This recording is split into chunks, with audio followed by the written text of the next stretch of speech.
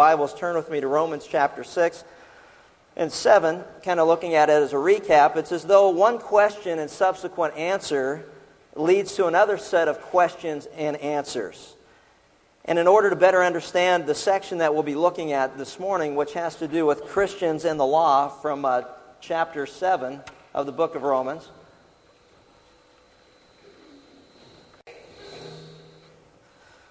as we look at this, in order to understand this particular section that we'll look at, we need to focus first on the key words that we've seen to date. In chapter 6, for example, in Romans chapter 6, we saw the word sin was found 17 times. And what I've done in my Bible, and you might want to consider it, I've gone through, and every time there's a key word in a passage, I'll just underline it or circle it or whatever, because it's interesting when you look at it how it just stands out in that particular passage. And in Romans chapter 7, if you would circle or underline the word law, you'll find that it's found in that passage 18 times. So it's very simple to understand the theme or the message that God's trying to get across. In Romans chapter 6, he deals with the subject of sin. In Romans chapter 7, he's dealing with the whole concept or the theme of the law. And so as we look at this, along with the key words, in order to better understand as you study the Bible, you also want to look at any time there's a question that's raised, there will be a subsequent answer that'll follow. For example, if you've got Romans chapter 6 turned open, you'll recall from our study of Romans 6 that the first verse indicates a question which will be answered throughout the course of that particular text, and that is this: what shall we say then? Shall we continue to sin so that God's grace may increase? And the argument was a very simple argument, and that was one that we find constantly in our day-to-day, and that is this: if you're trying to tell me that I don't have to do anything to get into heaven or to be pleasing to God, if you're trying to tell me that all I need to do is recognize what God says, that I am a sinner, I'm guilty before God, I've come into the world born a sinner, stamped a sinner, I've been conceived in my mother's womb, that I'm a sinner, that I sinned when Adam sinned, even though I didn't know anything about Adam, that I have this congenital birth defect called sin, and God says I'm guilty before him, and you're going to tell me that all I need to do is recognize that, and then respond with faith and believe what God says, that first I'm a sinner, and then that Jesus Christ died in my place, and his death is sufficient for my sins so that I'll find forgiveness before God. If you're trying to tell me that it doesn't matter how I live my life, or there's nothing that I can do to be pleasing to God, then the obvious argument after that is this: then I can live any way I want to live. And that was the question: what shall we say? Shall we continue to sin so that God's grace may increase? The more that we sin, the more God forgives. The more God forgives, the more we experience his grace. And isn't that a wonderful truth? But he goes on and says, what are you, stupid?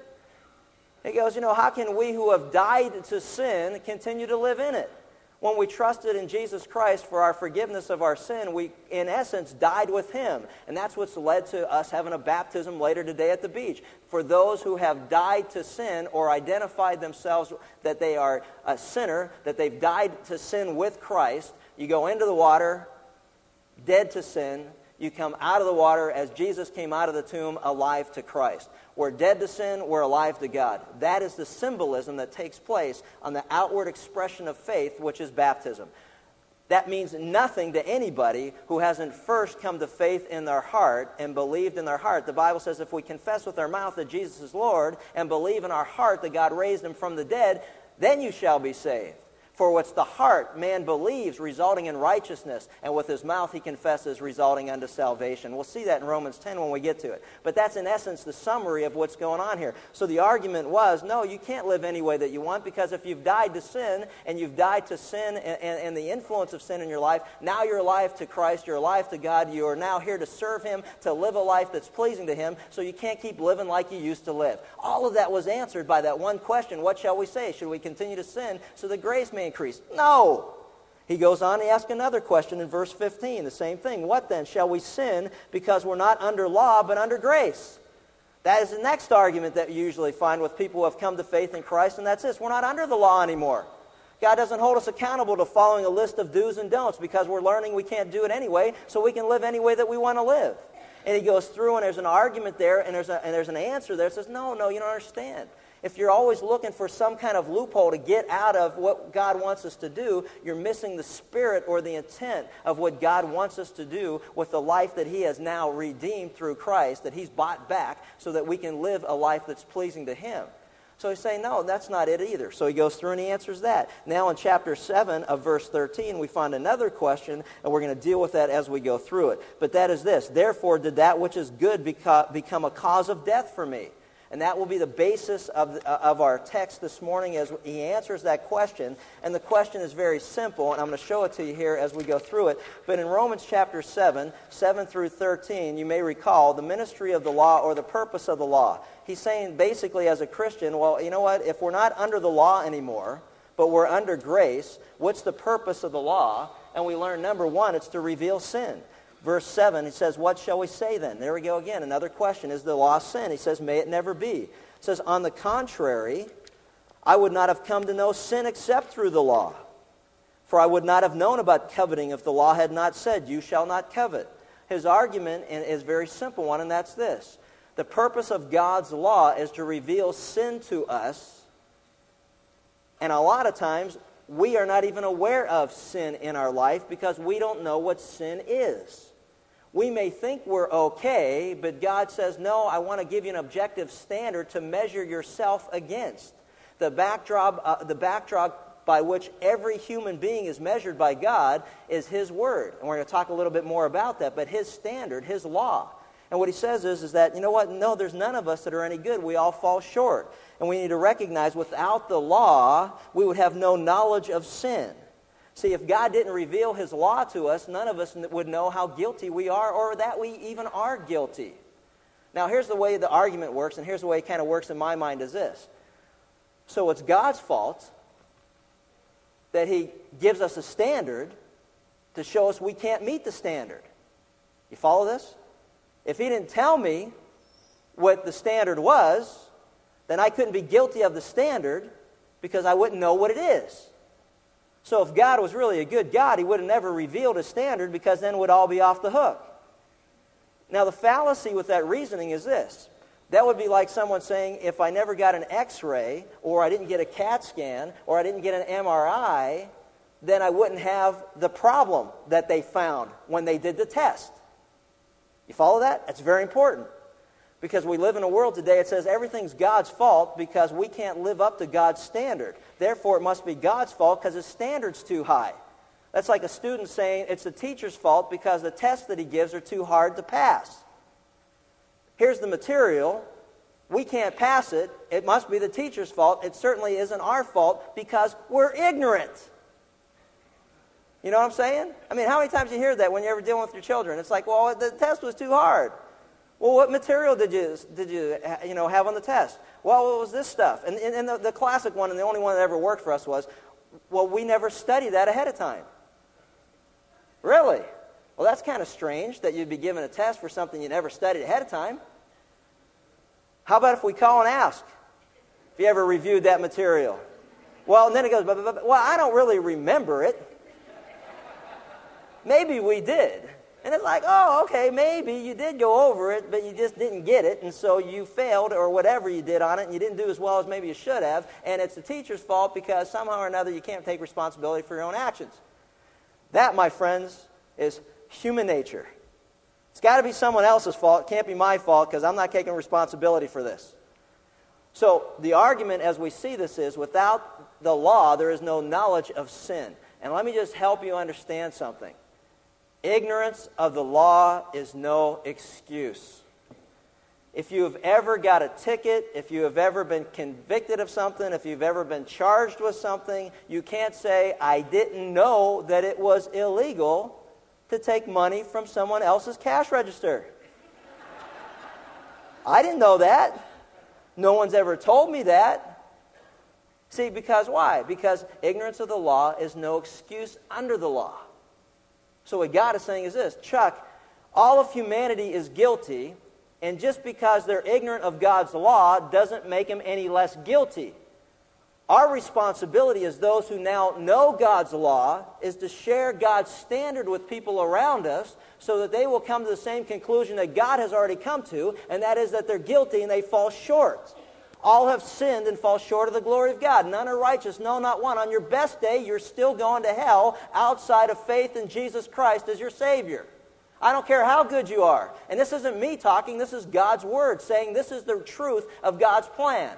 And we got people say, well, that's not fair. I don't like the plan. I don't think that's right. What kind of God sent people to hell? And all that kind of stuff. And my answer is always this. The same God who sent his son to die on the cross in your place, if you would receive him and trust in him, you're not going to hell. Now, just because you don't like the plan doesn't make it God's fault. So we need to recognize the ministry of the law is to reveal sin. Ignorance of the law is no excuse under the law. The second thing we learned was that the law arouses sin. It's like once we find out, it's like as the Apostle Paul said, when he found out that coveting or wanting something that somebody else had was really a sin before God, he said it was only after he found out that it was a sin, and once he found out that it was a sin, the more he wanted other people's stuff. It's like as soon as we find out something's wrong or we can't do it, that's when we want to do it the most. And why is that?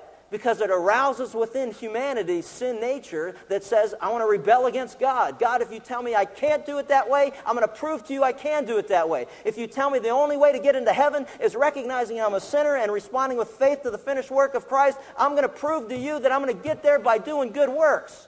I'm going to come up with my own plan. I'm going to come up with my own religion. I'm going to come up with my own way to heaven. And then we're going to get other people to buy into it and say, well, all roads lead to heaven, and that's just the way that it is. And you go, really, where'd you come up with that? Well, we came up with it because we didn't like God's plan. Really? Yeah, and somehow God, if we have enough people together, and the majority rules. Really? That's interesting. Let me ask you something. If you had enough people at your office to come up with some change in the way that your boss wanted you to run your job, and you say, look, sir, we've got 10 of us here, and you've only got one of you. Say, hey, you know what I tell you? If you work for me, well, it looks like there's only one of us still working here. And it's none of you. I mean, when you're the one that's in charge, you can set the rules. When you're the one in authority, you can set the program. This is the way it is. Guess what God says? Hey, don't forget, I'm God, you're not. It's very simple theology. I love that. Every day of my life, I go through my life going, remember, Chuck, he's God, you're not. He's God, you're not. He says it's this way, do it that way. Remember, he's God, you're not. It's a very simple way to live, and it works. Number 3, we learned that the law kills in verse 10 and 11. If you got your Bibles, you'll notice in verse 10 and 11 that the law kills. It says, and this commandment which was to result in life proves to result in death for me. For sin, taking opportunity through the commandment, deceived me, and through it killed me. What that means, in essence, is 2 things. Number 1 is that Paul learned from the law that his sin or rebellion before God was worthy of death. Spiritual death, eternal death. Here's God's game plan. Listen to this very carefully. If you don't like God's plan and you think you can do it another way, then God says this, here's the consequence of your rebellion against me. That according to God's laws, those who rebel against God and his authority, who think they can get to heaven any other way but through Christ, the Bible says that they will experience eternal death. They will be separated from God for all of eternity. That is the end result of that path that a person can choose to continue to travel. It's a very serious decision that a person makes when they reject the grace and the kindness of God and the sacrifice that he made on our behalf through Jesus Christ. When he says that by grace we're saved through faith and not of ourselves, it's a gift from God so that no one can boast. He means it. When he says, if I offer this gift to you, will you receive it or will you reject it? For those who reject it, the commandment or the law of God says that that person is worthy of death, even eternal death, separated from God in a place called hell. There's very serious stakes involved here. We don't hear that much in our culture, do we? Because no one likes to hear they're accountable for their actions. No one likes to hear they're responsible for their decisions. No one likes to hear that, you know what, God's plan is a very narrow plan. We want to leave it open and subject to anything and anybody. And what's fascinating to me is this. I see people that their whole life, they do nothing but reject the very existence of God and the presence of God in the universe. They don't want anything to do with Him. And then I go to a funeral for a person like that who has died, and people naturally assume that they're going to heaven. And to me, it's ludicrous. Why would the person want to spend eternity in the presence of God when he didn't even want to believe He existed? What are we thinking? See how deceived we've become, how duped we've become into believing the lie that's permeating our culture? There is a heaven, and there is a hell. There is forgiveness, and there is rejection and rebellion and consequences for the lack of receiving Christ as Savior. And we need to recognize that the law kills, because it tells us right there in God's law that a person who rejects Jesus Christ is worthy of death, eternal death, in a place called hell. We wouldn't know that without this. We'll also see the sinfulness of sin, that God's standards are still the same, that sin is sin. It's not all the things that we call it in our culture. It's not, ooh, I made a mistake, oop, this or that. It's not, ooh, something less than anything God says that it is. It's not creative accounting. It's called embezzlement. It's not affairs. It's called adultery. It's not creative lifestyle or alternative lifestyle. It's homosexuality. It's not, well, we love each other. It's called immorality or fornication. I don't know. God calls it sin because it is. And we need to recognize that. And God's law does not water it down. It says this is the way that it is. So as we look at this, you go, wow, you know what? God's law is good. It's a good thing. But if it's so good, then why doesn't it make me good? It's like, if I know all these things to do, why can't I do the things that God wants me to do? It's good stuff. Everything that God tells us in the law is good. It reveals sin. He warns us that it arouses sin. Get ready for it. That it kills. That we need to recognize what God is saying. And He tells us about the sinfulness of sin. And we look at all this and go, wow, you know what? Well, if it's so good, then why does it make me good? And that is the question that leads to this particular passage here in chapter 7, verses 14 through 25. Let's take a look at that. First thing is this. The reason that it's not life-changing is because it can't change us. Look at verse 14. He says, "For we know that the law is spiritual, but I am of flesh, sold into bondage of sin." Paul concludes his argument with this, or the subject with this transition. I want you to note very carefully as we read through this what he says. He says the law is spiritual. We know that God is spirit. John chapter 4, that we are to worship Him in spirit and truth. That's why I always laugh at people that want to argue about, whether, in all different cultures, and we've had an opportunity through our ministry and sports ministry to come into contact with people from various backgrounds and races, and it's always funny to me, that we get hung up on whether God is black or white or Asian or Indian or whatever, and it's like, hey, God is spirit. So let's not get hung up on that. And those who worship Him must worship Him in spirit and truth. That God's law is spiritual. That it deals with the inner man, not the outer man. It's dealing with the heart. It's dealing with who we are as individuals. It's dealing with our personality. It's dealing with our temperament. It's dealing with who we are outside the shell of a body. It's spiritual. It comes from God who's spirit and expresses God's will for human living. In other passages we learn that the law is holy and just and good. And it should be obvious because the law comes from a holy God.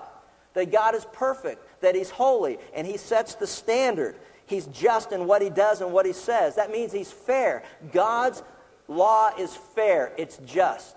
I want you to stop and think about something. Even if you're a person who doesn't believe in God, where do you get inside of your own being the idea of something not being fair? Think about that for a second. I talk to people and say, well, you don't believe in God. Well, great. Well, then how do you know something is fair? How do you know something is right? How do you know something is true? Where does that come from? The idea of, man, that's just not fair. What I saw take place at my office just isn't fair. What I saw on the news today, that just wasn't right. That wasn't just. Well, where's the idea of justice come from? Let me just give you a simple illustration. It comes from the idea of there being a set standard. There must be a standard first. I'll give you a simple illustration. When I was a kid, we would go to a little country store back in Pennsylvania they had a set of scales that they had to weigh product that you would buy. Well, they still have those to some degree, like, where you go, but they weren't digital then. But you would sit there and go, you would put, a pound of salami, and they'd cut up a pound of salami, and they'd put it on the scale. And then in order to understand whether it was a pound or not, they would take a weight, and they would put a weight, which was a pound, supposedly, on the other side, and then it would go like that. And then you laugh because I said supposedly, but I want to get to that in a second. So you look at that and you go, okay, it's just about, and then they put another slice on, and you go, a little more, and then you go, oh, okay, that's a pound. You're buying a pound of meat, or you're buying some produce, or you're buying something. You got a standard there to measure it, right? So now what if someone altered that weight and put it up there so that you thought that it was what you thought it was, but it really wasn't, and you found out about it, you would say, that's not what? That's not fair. That's not just. That's deceptive. That's not honest. And the reason I say that is this, because God measures every human being by the same standard. And he sets the standard, which is his law, and says, in order to get into heaven, you must be perfect. And we go, I know what, I'm good, but I'm not that good. You know, it's like an old joke that a coach used to say. He goes, I was born at night, but not last night, so don't be trying to pull that one on me. It was like, okay, so you know what, but it's like, I'm good, but I'm not that good. So all of a sudden, but if God says his standard is you got to be perfect to get into heaven, then I don't know about you, but I recognize very quickly I got a major problem. Because I'll never get there if it's based on perfection. And I can try the rest of my life to be as perfect as I can, but every day I realize I fell short of what God was saying I needed to be to get into heaven. See, that's coming to recognize God's justice system. This is the standard by which he measures all of us. Now, the only thing that we can do with that standard is we either accept that standard, believe it, and then say, okay, now what do I need to do because I'm in big trouble? And God goes, exactly. But don't worry because you still can't do anything. Well, then I'm really in big trouble. Yeah, you would be toast. But I've taken care of your problem. I've sent Jesus Christ, my Son, into the world to die on the cross in your place, that so whoever would believe in him would not perish, but have eternal life. Not eternal death, eternal life. All you need to do is believe that. Will you believe that? Will you believe that? That's the question. That's the question that every human being has got to be confronted with. And that's the knowledge of the law. The law brings the knowledge of sin and God's perfect standard. God is holy. God is just. God is good. It is a good thing that God has given us his law. It's not a bad thing. The law isn't causing our problem. An MRI machine doesn't cause a tumor. A CAT scan doesn't cause it. It is there already. It just reveals what God already knows, and we don't, and we need to deal with it. We are all guilty before God, and it should have us crying out, God, what do I got to do to be right with you? Believe on the Lord Jesus Christ, and you shall be saved. That's a wonderful truth. That's the good news, the great news of the gospel of Jesus Christ. See, the law cannot change you. It can't change me. Then what is the problem? If the law is good, and the law is spiritual, and the law is holy, then what's the problem? And look what he says in verse 14. That's all true. God is good, God is just, God is holy, God is righteous, God is perfect, God is everything that he claims to be. But you know what? But I am not. I'm not. That's my problem. It's not God's fault. It's my fault. It's not God's problem. It's my problem. And God wants to help me with my problem, and I either can allow him to help me or I can reject his help and try to do it on my own. And the Bible calls that the sin of pride. And it's just another indicator that we're sinful exactly as God says. I don't want your help. I don't need your help. Oh, you know what? A person that says that is so blind to the fact they need God's help more than they could ever imagine. See, God says the problem is that the law, doing things, can't change me. Just knowing what God's laws are, I'll never be able to keep those laws. When it says, God says, thou shalt not lie, and knowing that, I'll try hard not to lie, but you know what I end up finding myself? Lying. God says, hey, don't lie, don't cheat, don't steal. I find myself going, man, you know what, I'm trying to do that in my own flesh, and guess what I'm doing? I'm doing exactly what God says not to do. I'm a mess. And this is exactly what the passage has to deal with. He says in verse 14, he says, I'm sold into bondage to sin. That I am a slave to sin. I am trapped by sin. I can't free myself from sin. And I talk to people, and you do too, who all their life says, you know what, I'm going to stop drinking. I'm going to stop doing drugs. I'm going to stop cheating on my wife, or I'm going to stop cheating on my husband. I'm going to stop cheating on my taxes. I'm going to stop doing this. I'm going to stop doing that. I'm going to give it, I'm going to draw the line. It's never going to happen again. Only to have it happen over and over and over and over again. Why? Because we can't stop that. We can't help ourselves. We're a mess. I'm a mess. You're a mess. I'm not all right. You're not all right. I don't care how many millions of books the guy sold. I'm okay. You're okay. You know what? I'm going to write a book. I'm a mess. You're a mess. And in the book, you're going to open it up, and there's just going to be a little mirror. I don't know how many will sell, but man, I mean, Think about the idea. That's exactly God's law, is a mirror that reflects and looks into our very heart and says, Chuck, you're a mess. We need to know that. The law can't change us. I like what I read not too long ago. It's been said, the old nature knows no law. The new nature needs no law. The old nature knows no law. Even when we're told what's right and wrong, we still do what we want to do. And as we come to faith in Christ, the new nature living within us needs no law to tell us what to do if we're serving the Lord and following in His footsteps. Isn't that awesome? You don't have to tell me what I'm supposed to be as a Christian. It doesn't make any difference because the Word of God is very clear, and the Spirit of God living within me will lead me in a direction that's pleasing to God. I don't have to have a list of do's and don'ts, and neither do you if you've come to faith in Christ. You know, it's exciting. See, the law can't change you and me. It has a very limited role, and the only thing that it'll do is what we already talked about. It'll reveal sin. It'll arouse sin. It'll show us that we're worthy of death, and it'll kill us from the standpoint of trying to do something. That's why Christians who try to live according to a list of do's and don'ts, the only thing we do is activate the sin nature within us. It makes it worse. And this passage is continually used in the present tense, talking about Paul's obvious conflict. Listen to me. This will free you up. This passage talks about Paul's conflict in his daily life as a Christian with trying to do what's right before God. Think about this. Some of us believe, and I know non-Christians believe this about Christians, that somehow or another when we become a Christian, when we accept Jesus Christ for the forgiveness of our sins, when we recognize we're a sinner, we respond in faith, we believe in Jesus Christ for forgiveness of sins, the people around us then see us as Christians, and now what do they think? They think we'll be perfect. And guess what? It doesn't take long before we seriously disappoint their expectations. That's why, we get the bumper sticker. Christians aren't perfect, what? Just forgiven. Now, don't forget, that doesn't give us a license to live any way that we want. There is an accountability and there is an expectation that God has for His people on how to live our life. It doesn't give us a license to continue to live any way we want. But what it does do is it helps people to understand around us who may have not come to faith and trust in Christ that just because you come to faith and trust in Christ doesn't mean you won't have a struggle in this lifetime with doing things that are right before God. It doesn't mean that we'll be perfect this side of eternity. But it does mean we're forgiven. It does mean we're a child of God. It does mean that absent from the body we'll be present with the Lord. It does mean everything God promises that it means, that we have eternal life the moment we trust in Christ. But it doesn't mean we're automatically going to be perfect. And if the Apostle Paul struggled with his daily walk with the Lord, I take comfort in knowing it's okay for you and me too. But there's an answer that he presents, and he's laying it out. And that's why he says this. He goes, in verse 15, for that which I'm doing I don't understand, for what I'm practicing what I want to do, but I'm doing the very things I hate to do. He's saying what every Christian has said some point in our life, and that's this: why am I doing stuff that I know I don't want to do, and the things that I want to do for God I'm not doing, and I'm so messed up? But it's true. I know what God wants me to do, and I keep doing the opposite or the things that I shouldn't be doing. What's wrong with me?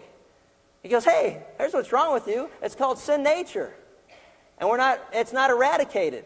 And for those who would take it to an extreme, the legalists who say, hey, when a person becomes a Christian, they shouldn't sin ever again in their life. My answer to them is, where do you find that in the Word of God? Because the Bible says, when tempted, let no one say when he's tempted by God, because God can't tempt anyone to evil. But when we're enticed by our own lusts, and the question is this, it has to do with the matter of baiting somebody. When we are enticed or drop a bait, it's like a fish is attracted to bait. And it attracts to the very inner nature of the fish that says, I like worms. I don't know if a fish says that, all right? So, but there must be some, it's got to say something. Because I'm thinking, I wouldn't eat it. But the fish goes, I like worms. And so as we are enticed or tempted to do that which is evil before God, there's something within our inner man, it's called sin nature, that is attracted by whatever it is that's being offered to us. Now, what you may be tempted with, I may not have any interest. What I'm tempted with, you would say, hey, well, how can somebody fall for that? I don't care about that. But the point is this, that every one of us, there's a chink in our armor, so to speak, that we are tempted by. It's our own lust, the Bible says. And when we're tempted to do that, we end up falling for it, and that's what the Bible calls sin. And it talks about, take heed where you stand, lest you too fall. Talk about that in a second. But that has to do with the fact that, guess what? Christians aren't perfect. We are just forgiven. But don't say just forgiven. That is a huge statement. To minimize it, to say Christians aren't perfect, just forgiven. Are you kidding me? There's no such thing as being just forgiven. Christians aren't perfect. We are forgiven. That's awesome. It's a wonderful truth to know that. And that's what gets us through every day in the struggle that we're in our life. The second thing is, you know what? The law cannot enable us to do any good. Verse 15 through 21, we just can't do any good. Look what he says. For that which I'm doing, I don't understand. For what I'm practicing, what I would like to do, but I'm doing the very thing I hate. He says, but if I do the very thing that I do not wish to do, I agree with the law, confessing that it's good. What is he agreeing with? Well, the law arouses sin within the human spirit. All of a sudden he goes, hey, I'm agreeing with God that what he's saying is true. That's what the law says. Guess what? That's what's happening to me. It says, so now no longer am I the one doing it, but sin which indwells me. Now listen very carefully. If you go down through and look at this, there's 34 times I've circled or underlined the word I, me, or mine. This is Paul's personal struggle, and it's a struggle that every person here can identify with. And he's saying, man, you know what? So now, he says, no longer am I the one doing it, but sin which indwells me. He's not saying it's not my fault. You know the old Flip Wilson thing, well, the devil made me do it. No. We are accountable for God, and God always holds people accountable for their decisions. But what we need to recognize, it's not the spiritual nature within me that wants to do it. It's the fleshly nature that's already within me, that sin nature that's already there. That's what's leading me to do that which isn't right before God. It says, for I know that nothing good dwells in me. Isn't that the truth? Nothing good in my flesh. For the wishing is present in me, but the doing of the good is not. Man, isn't that the truth? I want to do what's right before God, but there's something in me that is just rotten to the core. You know, and I just struggle with it every day. It's a constant battle. It's a constant struggle. Have you ever talked to someone and said, and it's almost like Paul is saying this. The first verse he says, you know what, I don't know why I do what I do. Have you ever spoke to someone, maybe one of your children, and say, why'd you do that? And they say, I don't know. Have you ever had that conversation? Hey, now you laugh, right? But let me ask you something. As a Christian, as a person who's come to faith in Christ, and subsequent to that, have you ever done something or said something and somebody goes, why'd you do that? And you go, I don't know. That was stupid. You know what I just said was stupid. I don't even know where that came from. And I would say, that came out of left field. It's like, where'd that come from? That was stupid. You've been here long enough. You've heard me say stupid things a lot. And it's something, yeah, thank you. Oh, yeah. One amen, one hallelujah. That's it. And that's what we get it for? Come on now. But it's like, and you go, wow, where'd that come from? And I walk away just like you going, where'd that come from? Man, that was really stupid. That wasn't of God. What was that from? And it's like, hey, you know where it's from? It's called sin nature. You know what? When I stick to the text, I never get in trouble. That's only the jokes and the personal illustrations. Seriously, isn't that it? That's where I crash and burn all the time. But I'm still going to use it because that's just who I am. I mean, and that's the way that it is. But the reality of it is, you go, man, where'd that come from? You know, I sat across from a kid who killed his dad. And every Saturday, and you know the story, and every Saturday I sat out there and I talked to him, and I'll never forget saying, why did you do that? And have him go, I don't know. I don't know. We see the dateline, 2020. You know, it's like we're all trying to figure out why people do what they do. And God says, all you got to do is read my book. You know, it's like, you know, I laugh because it's like, well, I saw the movie Ten Commandments. Hey, now read the book. You know, it's kind of like everything we do is I read the book, I'm going to go see the movie. Well, how about if we just, forget the movies and just read the book? And we sit there in these Dateline, 2020s, all these, informative news specials, and they're all like, why did you kill your wife? I don't know. Why did you cheat on your spouse? I don't know. Why did you steal money from your company, from your Little League team, from your midget football league fund? I just read all this in a paper this week. I'm just thinking of stuff. And I'm not that quick. Come on, give me a break. I'll start asking you some very personal things. So let me go there, okay? It's like, well, why'd you do that? And you go, I don't know. I don't know. I've had that same conversation with myself. I don't know. I'll tell you why. You want the answer? Sin dwelleth within. There's nothing good in any of us. Every one of us are capable of doing the most heinous things that we ever see anybody else accused of. And I sat across from that young man and realized with my background that by the grace of God, I could be just on the other end of that table. I could be in the same orange jumpsuit, and I could have the same shackles on me. Why? Because there's nothing good dwelleth in any of us. The law can't change us. The law can't enable us to do good. All the lists that we get of all the stuff people want us to do to somehow be better, we can't get any better. We're as worse as we're going to be, and guess what? And we're as good as we'll ever be. There's nothing good dwelleth in us.